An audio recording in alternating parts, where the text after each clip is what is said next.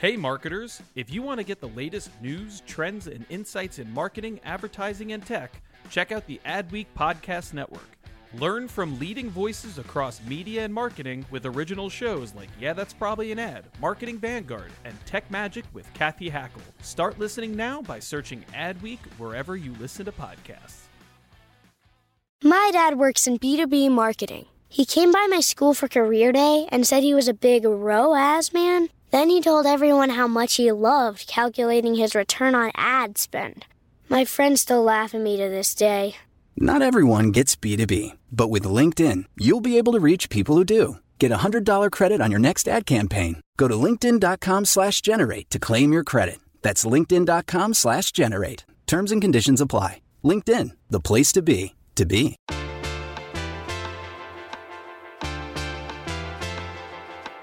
You're listening to Yeah, That's Probably an Ad. This is the Adweek podcast where we talk about marketing, media, technology, pop culture, because in the end, everything is an ad. I'm David Greiner. I'm the international editor with Adweek. And with me, as always, is Shannon Miller, our creative and inclusion editor. Shannon, it's going to be a good one. I'm literally giddy. I think I'm going to use that word authentically. I'm giddy. We are both giddy in the good way because we've got Emmy Lederman, our colleague, agency's reporter here at Adweek, who has written one of the most important stories of this or any year. We'll get into that in a second. But first off, welcome, Emmy. I am so happy to be here, especially today. Back by popular demand, and that demand came from Emmy herself saying, when am I going to be back on the podcast? And very accurate. Thousands of emails we've gotten since you were last on here. Emmy has written a piece about brand cringe. When are brands too cringy in social? Where is the line? How do you stay on the good side of the line? And what happens when you don't? And what kind of backlash are we getting? Emmy, tell us the backstory of this, because I feel like I don't think anyone listening is going to be like, what? Brands have occasionally gotten cringy in social media, but like, what was it that made you want to pursue this story? Yeah, so I've been thinking about writing this story for a while, mainly because I noticed an influx of brands commenting on TikToks on my For You page. Mostly when I go to the comments, they're usually like a top few comments from brands. And just because they're brands, they get a lot of likes, but they're usually pretty cringeworthy content. And just, I also an influx of people both on Twitter and TikTok bringing back the Silence brand meme. And it just came at a good time because last week, not to get into the nitty gritty of West Elm Caleb, but if you heard about that whole fiasco, brands, these girls on TikTok trying to top level girls on TikTok trying to cancel some random dude, Caleb, who works at West Elm. All of a sudden, brands are trying to be funny and address it. And it's just literally makes me want to delete all of my social media. So that's why that was the inspiration behind the story. Yeah, I mean, I feel like this in some ways is an extension of something that we've been talking about since the earliest days of social, about when do brands like just take it too far. But for a long time, the conversation was around sensitivity, and there's some sensitivity issues with the West Elm Caleb thing, because a lot of people were like, this is basically part of this trend of hauling people out. Of course, Couch Guy being the other big one, like where you haul people out in public over something that comes up on TikTok, and then the brands that decide to jump into those moments, it's typically not great content that comes out of it, versus like brands that have fun and get bananas on their tweets and their content. Like, that's fine. So like, let's start there. Where do you personally, and going into the story, which I should be clear that you co-authored with Catherine Perloff, our colleague here, how do you define it? Where is the line of what becomes cringe?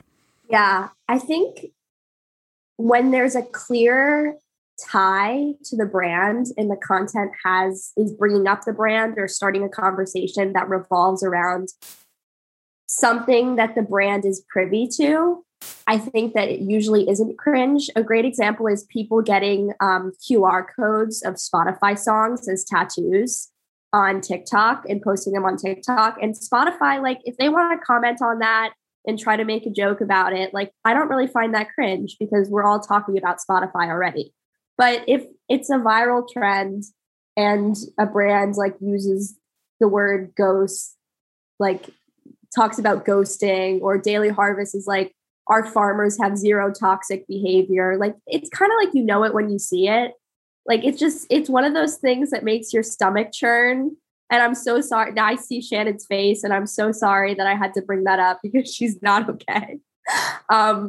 But yeah, you kind of know it when you see it. It's just makes you uncomfortable and makes you wish that you didn't look at social media for that day. Shannon, how would you define it? Or like, what are the moments? Because I feel like you and all of us celebrate certain moments where brands really go for it.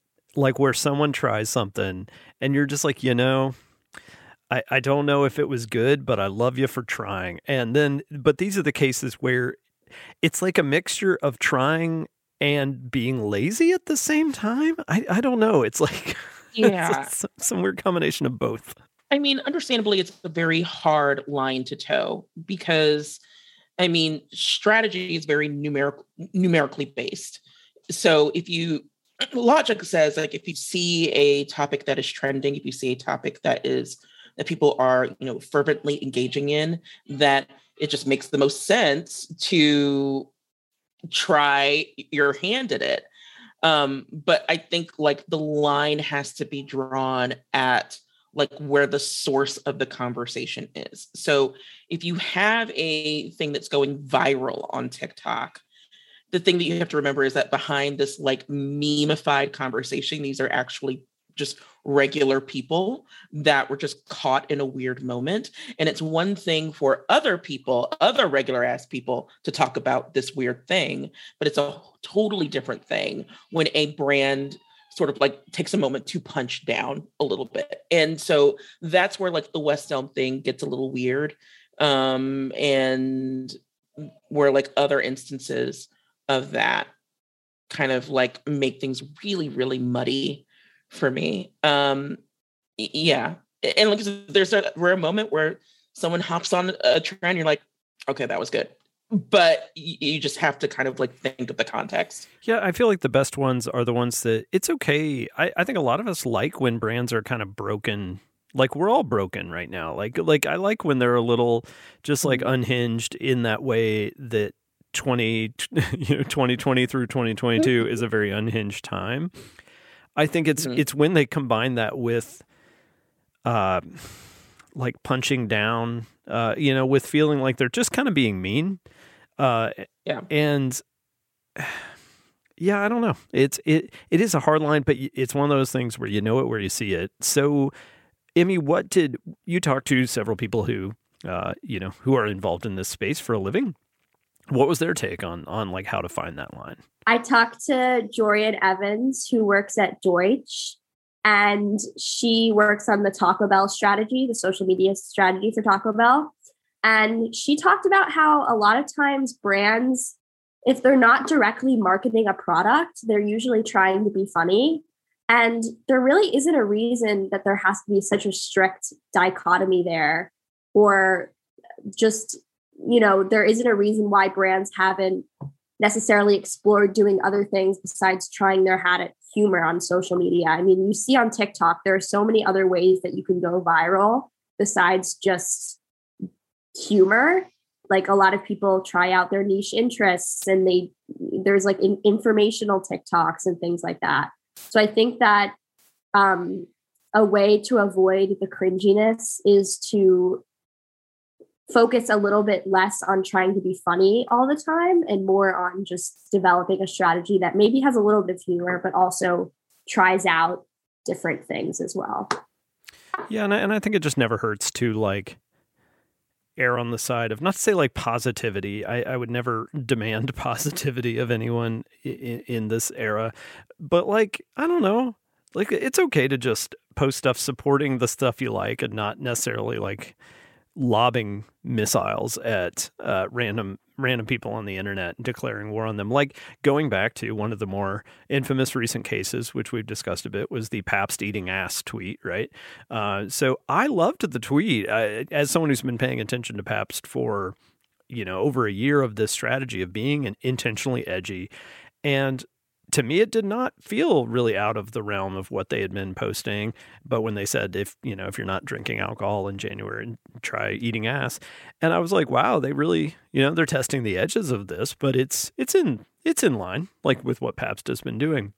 What I didn't like about it was that they came after the people who criticized them, like that the account started responding to people and being like, ask your mom, and stuff like that, where I'm like, no, you lost me on that, on those replies. Cause I'm like, have fun with it. Like a joke about eating ass is a victimless crime, except for you as the brand maybe, but like, you're not making fun of it. I guess some people thought they were making fun of Dry January, but I mean, I don't know. But then, it's just like, you got to find that line of like, get wild with it, but don't like, you don't have to randomly start targeting randos on just because they target you. You're a brand. You're going to get targeted. That's just going to happen. Right.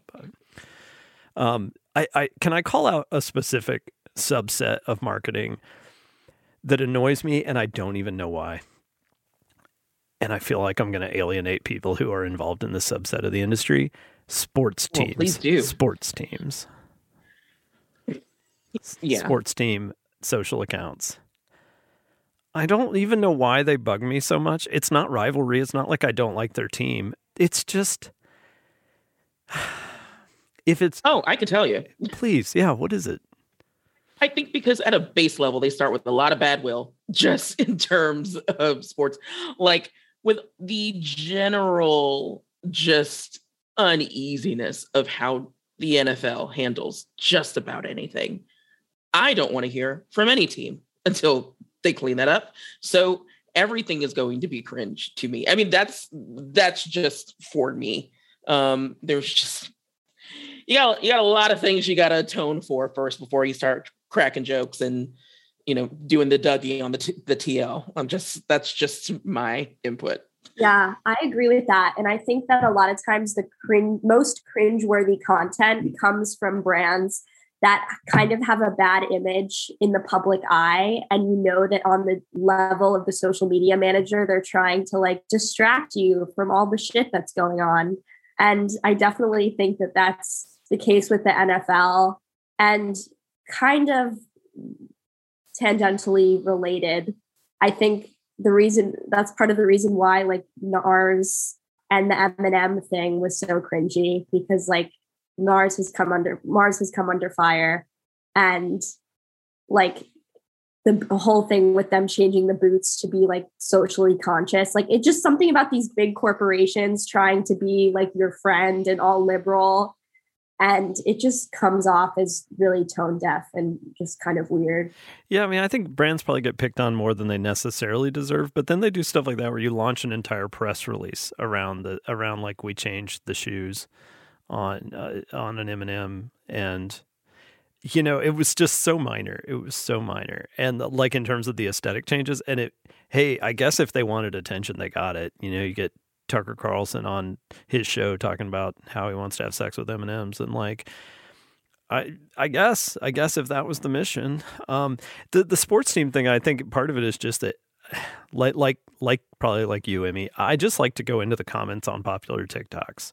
I just like to see who's at the top, what's at the top. Because if it's got 1 million plus, it's going to have some comment at the top that's got 38,000 likes or whatever. And it's so often it's like a minor league baseball team. And I'm just like, well, good on you, I guess. But like, I don't understand why you're here. I don't understand what's going on. A good example of that, and not to bring up the like lightly canceled here, but the Kyle Sheely debacle. If you look at that first tweet, it is just a bunch of brands being unhelpful. Like, it's like, let's pretend for a moment, let's go back into a time where we thought that was like a genuine, like, organic thing that happened, even though we know it isn't. Yeah, so this was what it was. Kyle Sheely pretending he had made a branded meal with Come and Go. Is that what? Yeah. So this was the one where like he had pretended to. I mean, he really made the cutout. He really had like friends that like made this giant, like, I don't know how many foot cutout of himself, but he pretended that it was like a randomly placed thing that the brand was not aware of when they in fact were. So from there, a bunch of brands like copped into the comments to talk about how awesome it was. And then the next the next TikTok was him vying for a partnership, even though, again, there was already a partnership. And in that one, it was just like a bunch of like brands that had like no business commenting. Like, for example, like if you're like FedEx, like what could you possibly contribute to this moment other than to just be seen? So yeah, I get that the overall strategy of like a social media team is to be seen, but you also have to consider context. Like, should you be here? Like another thing was like Versus, like the early days of Versus, which is very like culturally driven. There were brands in there that made sense, like having BET in there, having like a lot of Black owned companies in there, because this was a like very historically Black event that was happening. And then like the one that snuck in there because they were genuinely drunk, I feel, was like Netflix. And we're like, okay, you're funny, you can stay. But like other brands that like had no interest in this thing before until it really blew up were like commenting all of these weird things and like basically in like memeified language, like, tell us you're a Patti LaBelle fan without telling us you're a Patti LaBelle fan. And it's like, well, no, sir, get out. This is a very specific thing that we're having here. But yeah, like the comment section, I think, just to like back that up here, for me is like a huge source of like, for me. No, I hate it. Because it's the lowest entry, lowest bar for entry or whatever, because you don't have to make content. You can just go into the comments and just leave a comment. And so it doesn't really require any sort of like content strategy or real effort. You can just, it's a low effort thing.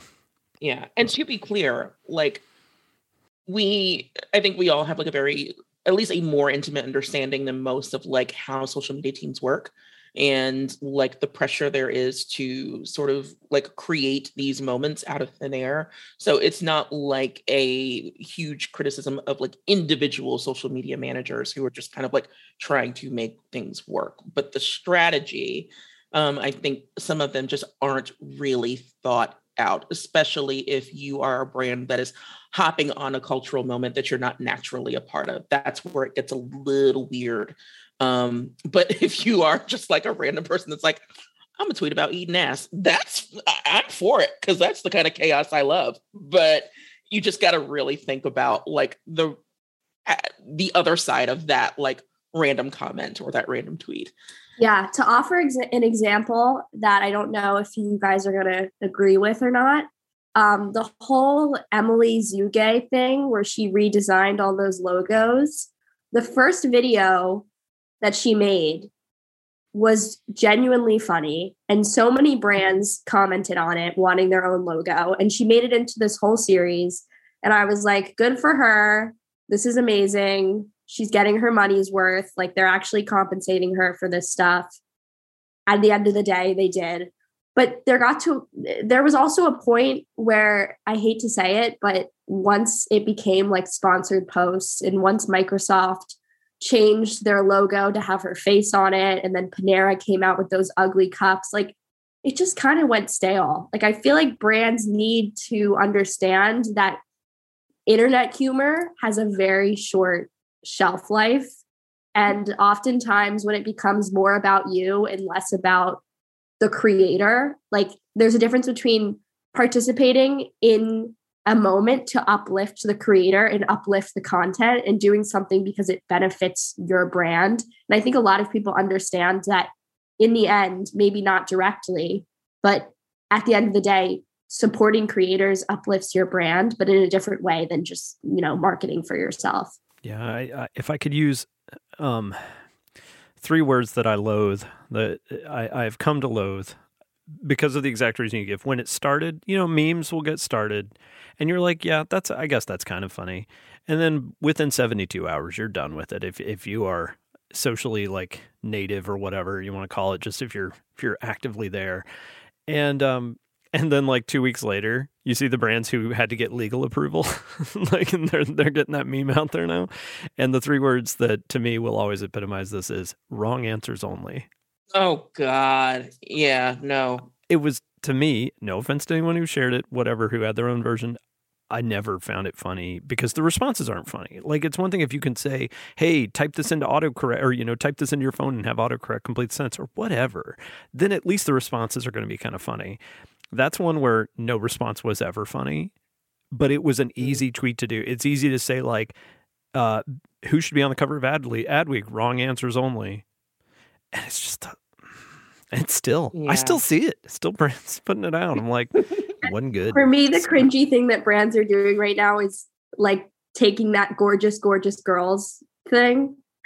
And it's like, gorgeous, gorgeous girls use SPF every day. And it's like, come on, that started out when we were talking about soup. And now it's turned into this whole big thing. And yeah, you can definitely tell when they needed legal approval and when it's kind of like just a few weeks behind when it could have been effective. Yeah, like that legal approval is going to like trip you up every time. That's why I was like so impressed with EOS, because they were able to enact on something pretty quickly and get reactive. And like I talked to Soyoung Kang about the strategy about that and how like quickly they had get which activation are you talking about? I'm talking about top tier reactive campaign. I was about to say no, I was supposed to say something completely wrong. Bless your effing cooch.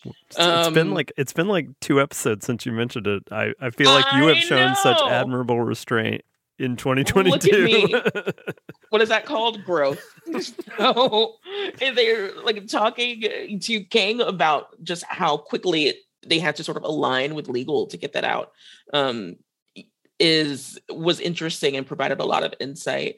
But like to talk about like how quickly something can get stale, I have not seen a day go by where like my TL hasn't made like a new Encanto observation that is like definitely like the new Frozen.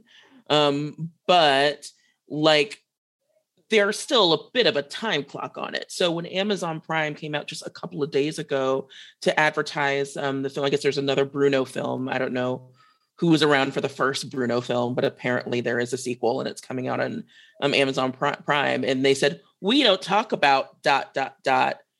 Bruno. And it like showed like the Bruno movie poster. It's like, even though that's still like it hasn't fully cooled down, you're still just a smidge too late. Like if you were just 2 weeks earlier, then that would have been a little bit more well received. But like, yeah, things cool down so quickly. So it's just better to just veer and do something different. Entirely. Let me throw out something that I don't know if you two will agree with this, and you're welcome not to, but it's the reason that, and I never thought I would say this a few years ago, that McDonald's has become one of my favorite social accounts. And it's because even when they miss, they're trying something. Like they're trying something different. A lot of that comes through both the folks at McDonald's and at Wieden & Kennedy, New York. And like I said, like sometimes I'll see something and be like, didn't quite hit for me or for them. But then sometimes they crush it, and they're getting the right tone for this time period. They're weird and kind of broken. But on the other hand, they're not just taking memes and dropping Big Mac into, we don't talk about Big Mac.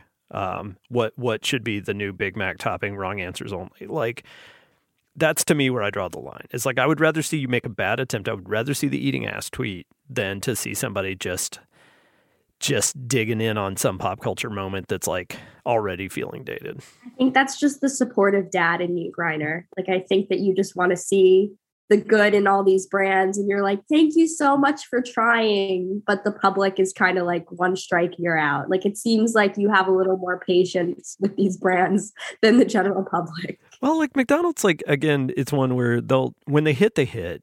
And it's because they usually think of something that's that's a little self-effacing. I think a brand has to be making fun of themselves and not others, because otherwise, if you're McDonald's and you try to talk shit about somebody else, like the replies are all going to be about why are your machines all broken, right? That's what's going to happen. If McDonald's ever tries to get cocky, then every response is going to be, you know, who knows? You're going to get into wage stuff. You're going to get into health stuff.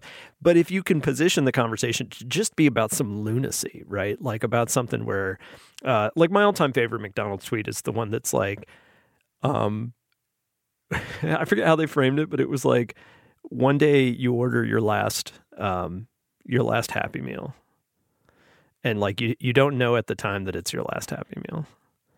To this day, I just like collapse into a weird like ball when I think about that too much, because it's like thinking about, and this is a weird memory for me. I remember as a kid the day that I stopped playing with toys. Like I went to go play with my toys and I didn't want to. I didn't know I was just like, why am I doing this? Why am I here? Like, this doesn't entertain me. And then like every kid does that on some level, consciously or not. And so that stupid damn McDonald's tweet like captured that thing of like, your childhood ends, and it doesn't end like you don't see it ending. It only ends in retrospect. That's the kind of crap. And people were into that tweet. People were like, Jesus Christ, McDonald's, like, you have had me in a full-on like spiral for the last hour. It's so funny to me that you had such a fragmented experience with like toys. Another minute, oh my God, I'm such a fucking loser. Let me put these toys down. Like there was just no like gradual, let me stop playing with toys. It was just like one and done. Well, no, and I don't think every kid has that moment. I think it's just like, I remember that moment because I was like, I don't want to do this. And then like my kids are already at that age where they just stopped. There was no one moment. They just slowly stopped. And so, yeah, I don't know. I just think when a weird tweet hits, it hits in this way that makes you stop and be like, oh, damn. Yeah. Yeah, I don't know. There's something to that, whether it's because it's silly or it's just insightful, but it's insightful in a way that doesn't try to give a TED talk. But see, that's why like it works so well, right? Is because it didn't try to be everything to everybody. So something like that is going to appeal to like young existential dread David Griner, and whereas Shannon Miller's gonna be like, oh God, like please someone check on them. And it still works for me because it's funny, but like if you lose a group of people, like that's okay. And I think it's better to show some stronger sense of personality than it is to just hop on this sort of like omnipresent meme and then hope it takes off like the rest. So yeah, it's just a far better strategy. Just like we were talking about before we started recording with Sunny D, which like, I mean, please forgive me if I'm really touching on like a genuine crisis that this person was having. I don't mean to make light of it, but when a brand's just like, I'm sad today, I can't take this anymore. I'm like, relatable content. I am sad too, Dunkin' Donuts. Like that's a little bit more of it's weird because it's like, it's such a simple thing, but it's just meatier than like, tell us in one sentence without telling us in one sentence why Cheetos make you happy. Like it's just. I love that Emmy just leaned out of frame to puke. Cringe brand tweet. Like you need to license that shit. Yeah, sorry, I had to puke. So yeah, I'm glad you brought that up because I did want to bring up mental health because I think it's something where there was a really interesting moment where brands, including a brand I used to work on, this was kind of wild. Started talking about mental health. And that's something that, trust me, in the early days of social, no one would have gotten near, right? Like nowhere near. And now, Little Debbie, an account that I created, like weird origin story, but Dave Griner created the Little Debbie Twitter account and the Little Debbie Instagram. And they were very much like, post pictures of Little Debbie's. You know, it's like they were great as a client, but the goal was like, talk about Little Debbie, tell people like, what's your favorite Little Debbie snack? That's it. That's the content. And it worked, by the way, 1 million followers in 1 week on Facebook. Like it was a hit. But then they started tweeting just these kind of like, it's okay to not be okay stuff. And for a while there, I was like, oh, this is kind of sweet. Like seeing brands like lean into that. now I don't like it. Like, it tipped over to something where now when I see brands talking about mental health, even if I identify with it, it makes me, it's cringy at best. It makes me angry at worst, because I'm like, stop turning this into content. Usually I hate when they say uplifting things about your mental health, but if they also seem to be like the Sunny D tweet was like, I just can't do this anymore. Like when they also seem to be having an existential crisis, then, sometimes it can relate. But do you mean like the content that's like, you've survived 100% of your bad days and like bullshit like that? Yeah, it's just that it could literally be something where 2 years ago I would have been like, oh, that's nice. And then now I see it and I don't like it because it feels bandwagony at this point. It's no longer brave to be out there talking about, but like when a brand's like, it's okay to not feel okay. And I think in like 2 years, it's going to no longer be brave to talk about eating ass. Like some brand is going to do it and we're going to be like, all right, well, like that's the next wave.